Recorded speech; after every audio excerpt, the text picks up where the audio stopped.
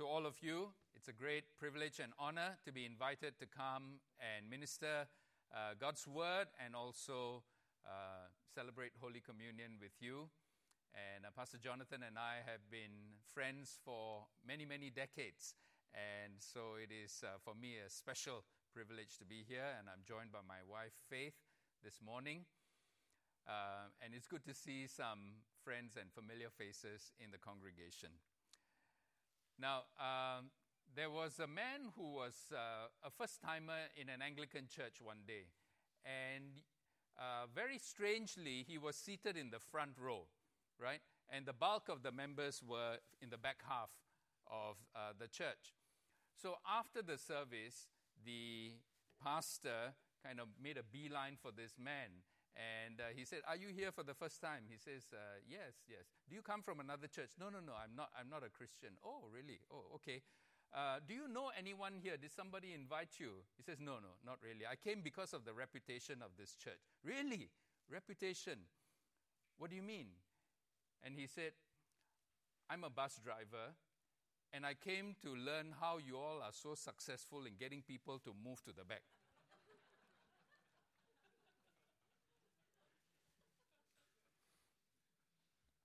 All right, now, I come bringing greetings from St. Peter's Hall, right?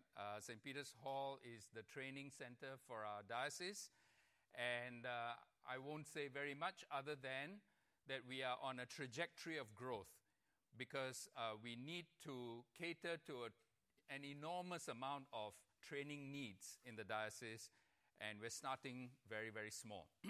So perhaps I can encourage you to drop in at our website and find out a little bit more. The two main sections in the website are how we can serve you. And basically, we've set up 6 schools through which most of our training will be done.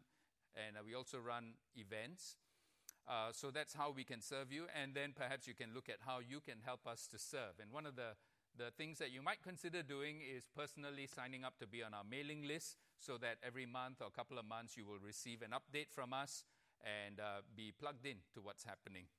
All right? And now, my title for this morning is Connected Forgiveness, focusing mainly on our gospel text, right?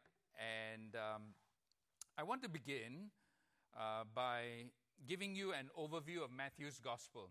Now, I find this is a good principle for anyone who is interested in knowing the Bible, that before you zoom in to any particular passage or chapter or even verse, you need to zoom out first.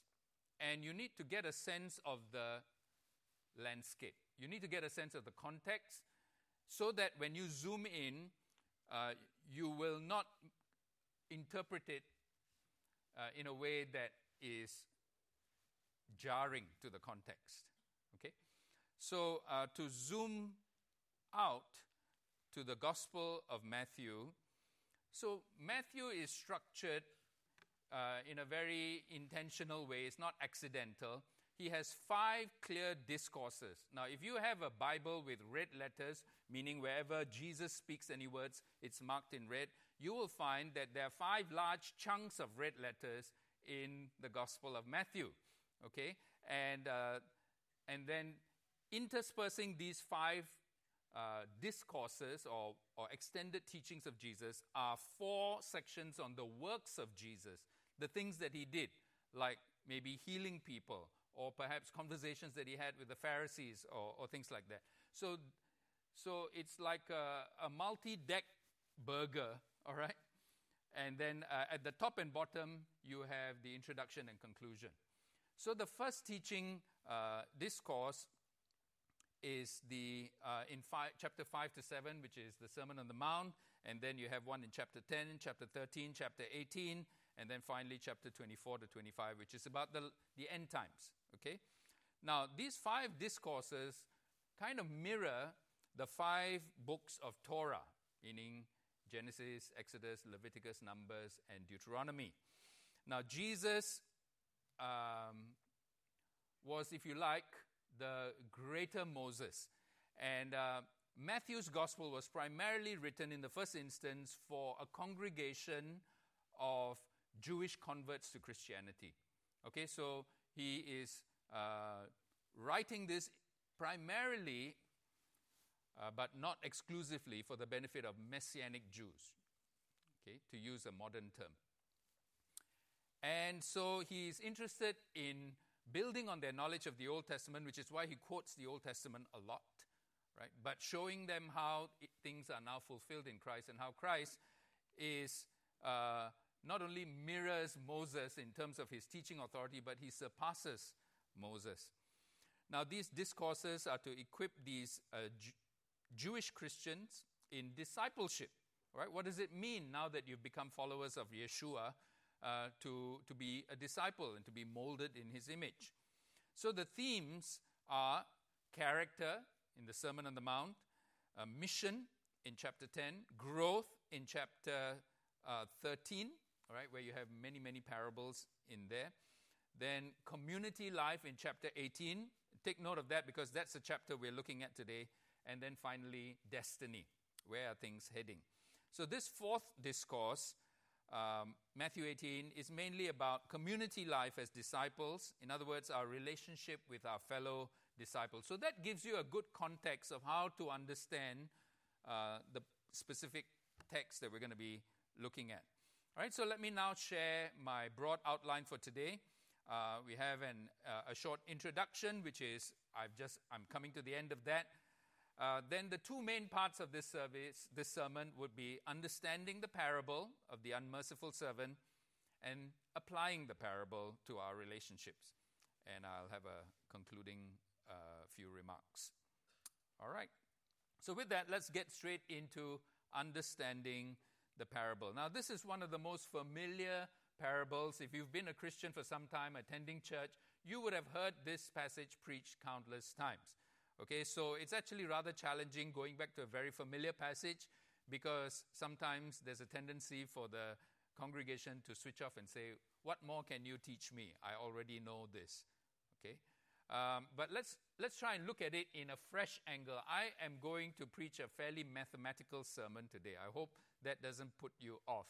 Okay, you will understand what I mean as we go along. Right, so firstly, I want to look at, under understanding the parable, I want to look at roles, debt, and consequences. Okay, so firstly, roles. What are the different roles in the parable and what do they represent? Well, it's very clear that the king or master in the parable represents God. And the servants, there are multiple servants, but there is one key servant who is a focal point of this parable. These are all persons in God's kingdom representing sinners saved by grace. Okay? Now, let me make this sort of a caveat. We are represented as servants in God's kingdom in this story. But I want to say to you that our relationship with God is complex. And no one picture, no one parallel, no one parable can capture everything about our relationship with God. Each parallel will illuminate a certain aspect of our relationship with God. So, no one human relationship adequately parallels our relationship or fully parallels our relationship with God. So we therefore need multiple analogies to more fully understand how to relate to God. And all are simultaneously true. For example, we are portrayed as sons of God or children of God, as well as servants, as well as stewards, as well as the spouse of Christ, as well as the temple, etc. So all these multiple images are all simultaneously true. So don't be disturbed by the fact that we are being portrayed as a servant and say, but I thought we were sons. How can a son be a servant? Well, both are simultaneously true. Okay? Now, in this parable, the servant role is the focus, but it must be balanced with all the remaining images that define our relationship with God. So that's as much as I want to say about the roles. The king is God, right? The servants are disciples. Now, understanding the parable, the second part is about debt, right? And here, the debt, which can be an unrepaid loan or an unpaid fine, they represent sin. Okay? how is an unpaid fine a debt? So, for example, if you pick up a parking ticket, you parked in an area but you didn't pay for your parking, or you didn't put enough in your parking app or your coupons. Nobody uses coupons in Singapore anymore. Anyway, but let's say you parked illegally and then you get a parking ticket. All right? But the day you get your parking ticket is not the day you pay your fine. Sometimes you may take 3 days, 1 week, even up to 2 weeks to pay your fine. During that period where you have been fined but you have not paid the fine, you are in debt. Okay? You are obliged to pay the fine, you just haven't done it yet. Okay? So that is also one way to understand debt. Now, the size of the debt represents the severity of the sin. And this is a very, very important point. So the debt is measured in monetary terms in the parable. The larger the amount of money, the greater or the more severe is the sin that it represents. Okay? And the person to whom you owe the debt is the person against whom you have sinned. Now, 1 denarius is a commonly known unit for 1 day's wages for a common laborer. Okay? In that day, a denarius would feed a family for a day. So, how much is it equivalent to? How much does it take to feed a family of 4, let's say living in a 4-room flat today? Well, different ones may come up with different estimates. That's okay. But you roughly know that we're not talking about $1 or $2. We're talking about probably of the order of $30, $40, $50 maybe to meet the needs of the family for a day. So that's 1 denarius. Okay. Now what about 1 talent? 1 talent was equivalent to 20 years' wages. 20 times 365 times 1 denarius. Okay? That's 1 talent. So now, when you take the comparison of the 2 debts, right? The first servant owed the king 10,000 talents. The second servant owed the first servant 100 denarii. Let's say you compare these two. You want to find what is the ratio. Okay? The ratio is 2,000 years' wages compared to 1 day's wages, or roughly 730,000 is to 1. Okay, so this is mind-boggling. It is almost absurd, and it is intentionally so. It is to make people kind of go, are you sure? But it is making an important point. Okay? The size of the debt represents the severity of the sin. Okay? And the comparison of the debt represents the comparison of the severity of sins. All right. Now, the final area is consequences. So there are consequences for the unpaid debt of the first servant to the king, and there are consequences for the unpaid debt of the second servant to the first servant. Right? So the first thing is that you see the king getting angry. Oh, okay, sorry. Before I go there, I want to make this final point about how to make sense of the 10,000 talents. How does anyone accumulate a loan that big? Well, I want to suggest to you it's probably not a loan, but it's probably a fine. Now, the same crime or the same offense committed against different people will get you different penalties. The greater the authority of the person who is wronged, the greater the penalty. Compare the recent case of the student who threatened his teacher. Did you see that?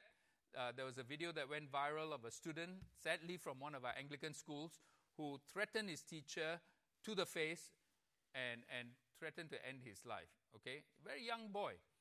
Okay? Now, suppose he did that to a fellow student, to one of his classmates. Would that constitute a serious offense? To threaten a fellow classmate that he will end it. Would that already bring upon him some kind of consequence? Yes, it would. But now, instead of a student, he threatens a teacher. Would the consequences remain the same, or would they go up? They would go up. If instead he threatened the principal of the school the exact same way, would the consequences remain the same or would they go up? They would go up. And if he chose to threaten President Halima, let's say, hypothetically, the exact same way, do you think the consequences would go up? You see, the greater the authority of the person against whom you offend, the greater will be the penalty that comes back to you. It is just a fact of common sense.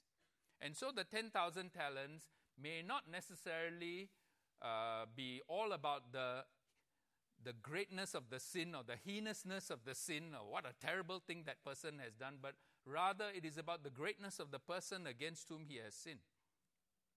Okay? It's making a point. Now let's talk about consequences. So the anger of the king represents the anger of God. And the imprisonment that the king sort of sentences the first servant with for his unpaid debt is the picture of God meting out justice and judgment for the sins of sinners. Okay? Now, the inclusion of the family, that means where he says that not only this man is thrown in prison, but his wife and children are also thrown in prison until the debt is paid.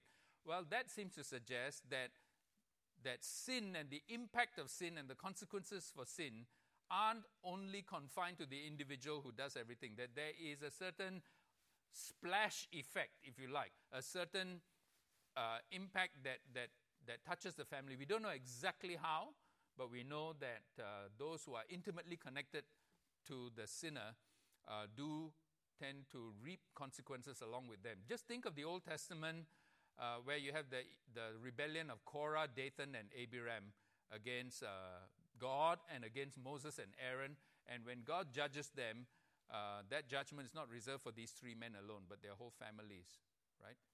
So there's something there. It's just there as a warning for the world to take note. Now, the plea for more time to repay. That first servant pleads. He falls to his knees and he pleads, give me more time, I will pay you back. That prayer is described by the word imploring. He implored him. The first servant fell on his knees, imploring him, have patience with me, and I will pay you everything. I want to say to you that is an equivalent to what happens in a sinner's prayer. When somebody comes as a sinner seeking forgiveness from God, and he implores God to forgive him, that attitude of contrition, humility, and desperation. You only implore when you're desperate. That attitude is what we see here. Okay, and so it represents repentance and remorse. But then what we find is the king takes pity on the servant, has mercy on him. So this represents God's feeling sympathy for the remorsefulness of that servant's plea. And so the cancellation of the debt equates to the forgiveness and the wiping away of that person's record of sin. Okay? But then what happens is that this servant throws his fellow servant in jail. Then the king hears about it, hauls him back in front of him, and reverses the cancellation of sin. He revokes the cancellation of sin. He reinstates the penalty of 10,000 talents and throws him in prison. So what does that represent? Well, that represents a withdrawal of forgiveness.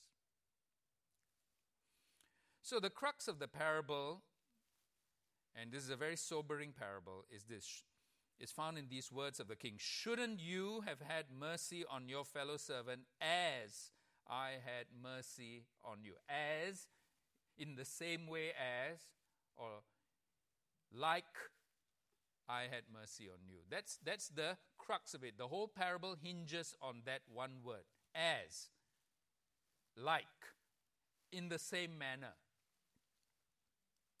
Okay?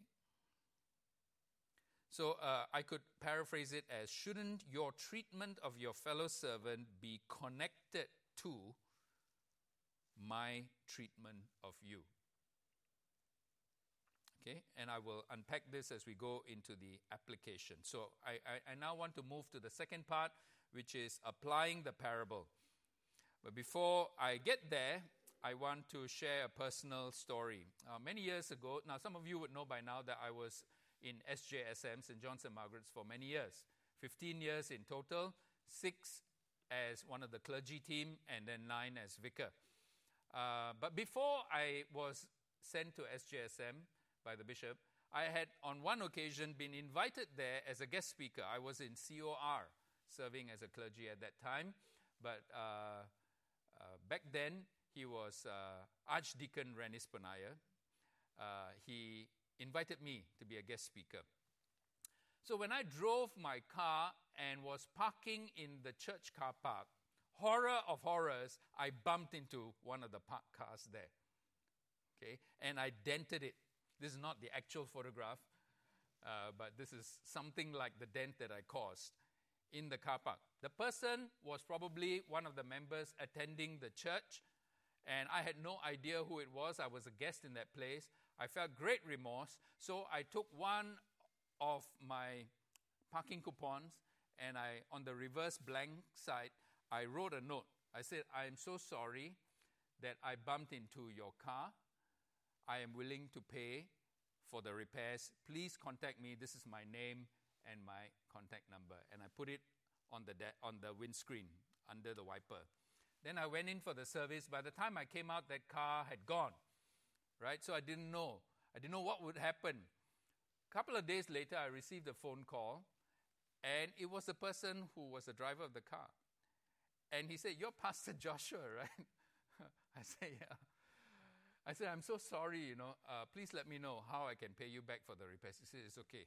It's all good. Taken care of. No problem." I said, I really want to reimburse you. He says, "No problem. I'll take care of it. It's nice of you to let me know. God bless you." So I was very, very thankful. And, to my shame, I never got to find out who this person was. This angel remains a mystery. His identity remains a mystery to me. But what I want to point out is that damage had been done. Even though I was forgiven of the debt, the cost of it was absorbed by the driver, right? And that always happens in forgiveness. So now let's apply this parable. And I want to talk about, firstly, two different paradigms. One is about the vertical relationship and the horizontal relationship, and what happens when these two are connected. So this bar in the middle represents the vertical dimension of my relationship with God. So there's God at the top, there's me at the bottom, all right? And then the blue arrow on the left represents me doing something to God, which is I sin against Him. And we all do that, right? We all sin against God. We break His commandments. The things that we ought to do, we don't do. The things that we should not do, we do, right? So we sin against God. And then God, as a response to my sin, pronounces judgment against my sin. Now, this is important. Don't fast forward and skip over this. This is necessary for us to understand grace, that we must first understand judgment. Otherwise, grace makes no sense at all. So we must understand that God's rightful response, His holy response to sin, is to judge it and to pronounce that there is a penalty to be paid. Now, what happens next?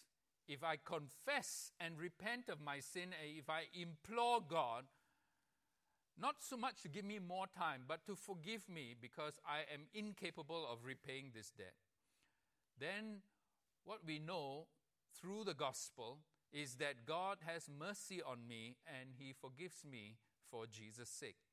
That's why in our confession prayer, which we said just now, for the sake of your Son, Jesus Christ, who died for us, forgive us all that is past. So it's not for our sake. It's not that we deserve to be forgiven.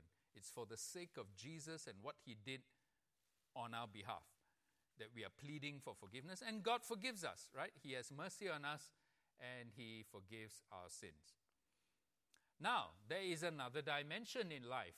That is the horizontal dimension that connects me with others, right? And these others could be anybody else, any other human being. Could be your spouse, could be your parents, could be your children, your siblings, could be your neighbor, could be your colleague, boss, subordinate, stranger, bus driver, anybody. Okay? They all fall into this category of others. Now, others sin against us. People wrong us from time to time. Can I hear an amen? Amen. That was more like a mumble. But we know that that's true. People hurt us, right? This world would be a wonderful place if not for the people. Right? So then what is our rightful response to that? What is our natural response to that? We want justice to be done. We want vengeance. We want revenge. We want punishment. We want them to pay. At the very least, we want them to apologize. Right? Okay, so now, suppose that person does apologize. They confess and they repent of their sin. They're wrong. They're having offended us. At that point, we have these two options. I call them options. It's not the best word, but let me just use that term for now. We have option A, harden my heart and still demand justice. In other words, I reject their apology, I reject their repentance, and I say, I don't care what you feel, what you say, how sincere you are, I demand that you put this right, and I want full restitution. And until you can make that restitution, into the jail you go. All right, so that's one response. The other response is, I have pity on them, I forgive them, and I absorb the cost of the damage done, in some sense. Okay, those are the two choices. Now, let me suggest to you that if the vertical and the horizontal dimensions of life are unconnected, that means they are in two different big separate compartments. One side is my relationship with God. And then there's a barrier in between. The other side is my relationship with people. These two have nothing to do with each other. Who I am on Sunday and who I am Monday to Saturday have nothing to do with each other. Just two separate worlds. One is the spiritual world and the other is the real world.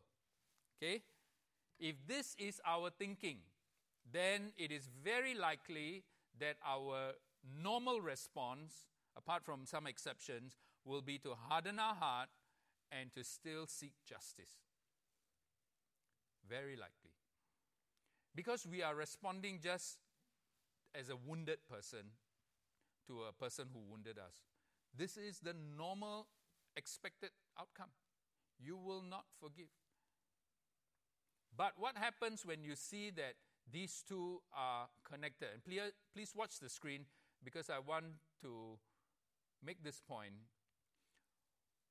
When these two are connected,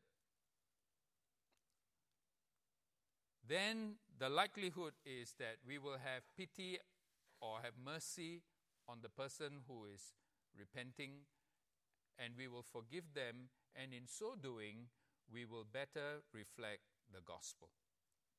We will show that we as Christians are different. So this is the first challenge that I want to bring to us. Connect the vertical with the horizontal. See that these two don't lie in different watertight compartments, that they are joined together on the cross. Okay? The second thing I want to do is talk about balance sheets. Okay? Now, how many of you hate the mention of accounting and things like balance sheet, and you have phobia for these kind of terms? Anyone? Okay, a few people here, maybe.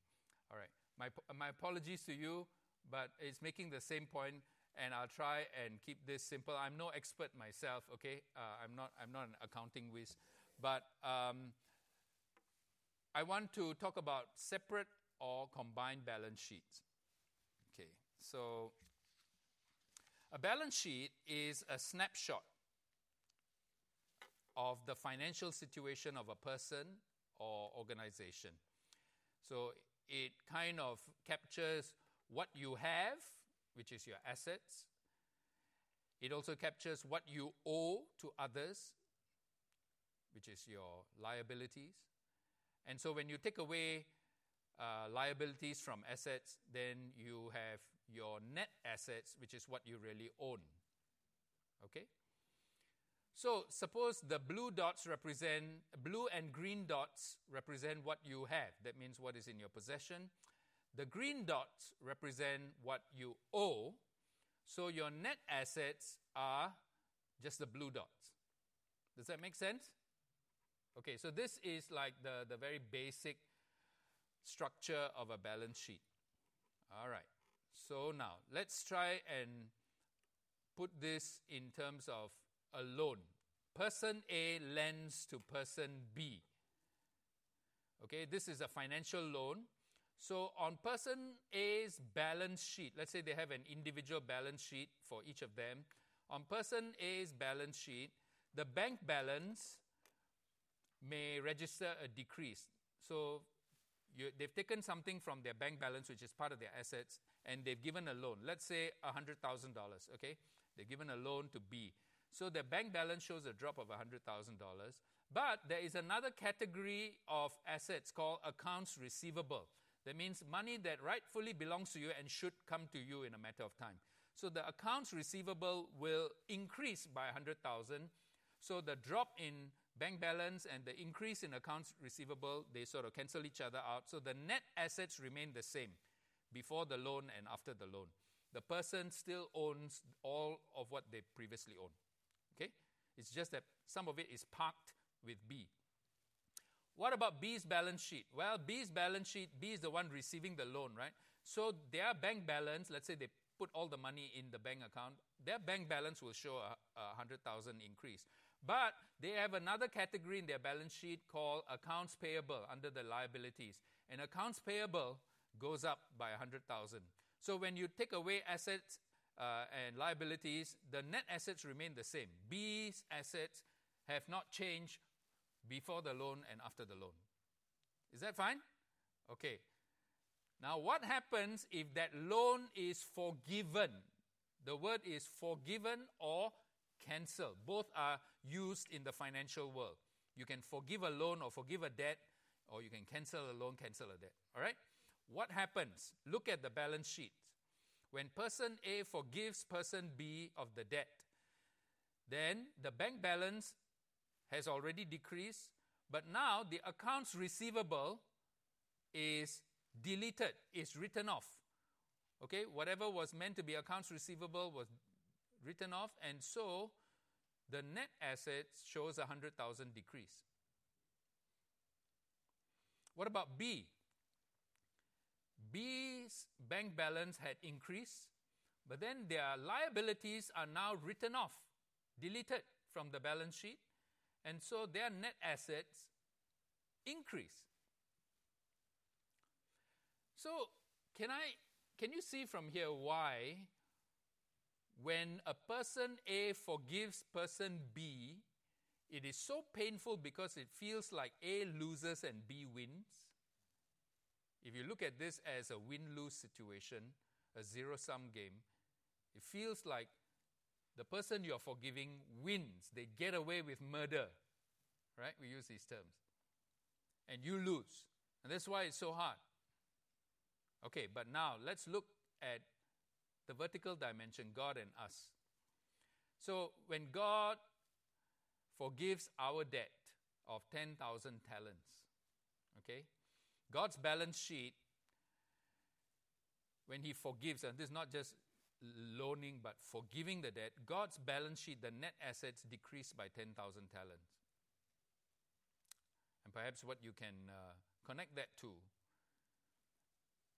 is what it cost God to send Jesus to die on the cross. Our balance sheet, when God cancels our debt, increases, our net assets increase by 10,000 talents. Fair enough? So who wins, who loses? God loses, we win. Now, here's the thing. When the vertical and the horizontal are connected, that means we have only one balance sheet. You cannot have two different balance sheets for yourself, two different accounts. You have one balance sheet for the totality of your assets and liabilities. So what does it look like? When you put Okay, so let's say we forgive others their debt of 100 denarii. Our net assets decrease by 100 denarii. Their net assets increase by 100 denarii. But now I put them all on the same page. If there's God and us and others, God forgives my huge debt to him. His net assets decrease by 10,000 talents. I forgive other people's small debts to me. Their net assets increase by 100 denarii. What about me in the middle? I have both increase and decrease. I increase by 10,000 and decrease by 100 denarii. So overall, increase or decrease? Increase. Overall, increase. So friends, what Jesus wants us to realize from this parable is this. The vertical and the horizontal dimensions of forgiveness are connected, not separate. It comes down to this verse, shouldn't you have had mercy on your fellow servant as I had mercy on you? In other words, shouldn't your treatment of your fellow servant be connected, not disconnected to my treatment of you? So by forgiving others, we are not impoverishing ourselves or losing out because of how much God has already forgiven us. In other words, we forgive from a place of fullness, not emptiness, and we reflect the gospel's transforming impact on us. Can I just put it this way? We Christians are fabulously rich in terms of God's favor. Mind-bogglingly rich in terms of God's favor. And the rest of the world, because they don't know it yet, are in huge debt. No matter how rich they think they are, ultimately their accounts payable is huge.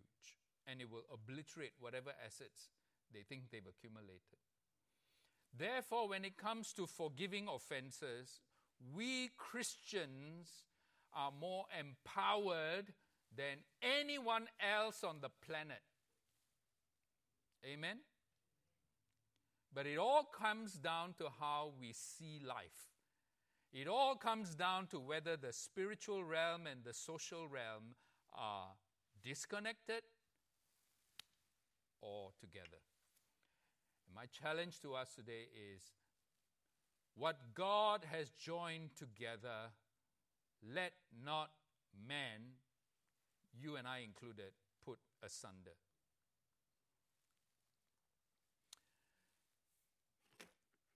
Bishop Titus once preached on this text at the cathedral, and he made this point, which has stuck with me for years.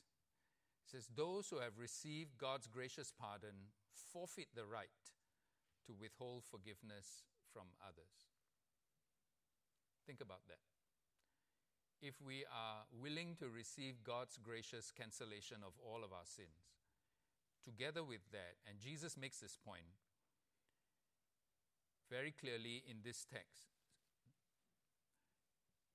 we forfeit the right to withhold forgiveness and to demand vengeance. But I want to make a caveat, okay? And these are important caveats because we live in a complex world, right? So this parable applies very strongly, most strongly, to fellow Christians who wrong us and are sincerely remorseful. They are fellow servants of the same king, and they sincerely plead for mercy. And the remorse is important because in both cases, the forgiveness came after remorse, after imploring, after pleading for forgiveness. It applies less strongly, I'm saying this story, this parable applies less strongly to fellow Christians who wrong us and are unremorseful. In other words, they don't ask for forgiveness. They don't apologize. Or they are obviously insincere, meaning they apologize, but you know that they don't mean it. They keep repeating the same offense. Their actions disprove their words. So our obligation to forgive in such cases is less clear. I'm not saying we are released from our obligation to forgive. I think it is less clear. So sometimes you may need to forgive someone who's already passed on. And they are no longer in a position to apologize. They can't do anything to kind of put things right with you. But you may need to forgive for your own sake, because otherwise it'll be eating you up inside like poison. But it's less clear as an application of this parable. And in fact, the portion of Matthew 18 in the earlier part speaks about how you must confront the unremorseful and exercise church discipline against them if they remain unremorseful. So sin is not to be swept under the carpet. Abuse is not something that the church condones. Okay? It has to be dealt with. It has to be confronted. But where there is remorse, where there is confession, there needs to be grace, because that is what God has done for us. Right? And finally, I want to draw your attention to what Paul said in 1 Corinthians 6, where he warns against taking fellow Christians who wrong us to court before unbelieving judges, which damages the church's collective witness to the world. Right? So better to resolve things in the church. However, there are certain categories of offenses where we are obliged by the law to report them. Okay, if there's sexual abuse, if there's kind of like certain categories of sin in the penal code, then we have to report them. Right? So those things are not kind of like cancelled out here. So let me end with this verse from Paul. For you know the grace of our Lord Jesus Christ, that though he was rich, yet for your sake he became poor, so that you, by his poverty, might become rich. Please join me in prayer. Lord, we want to thank you that you have made us rich, rich in grace, rich in mercy, because, Lord, you have cancelled our 10,000 talent debt that we owed to you.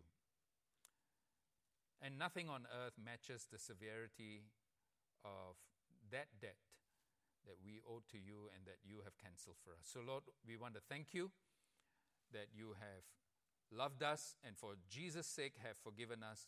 Help us to connect our relationships with others to what you have done for us.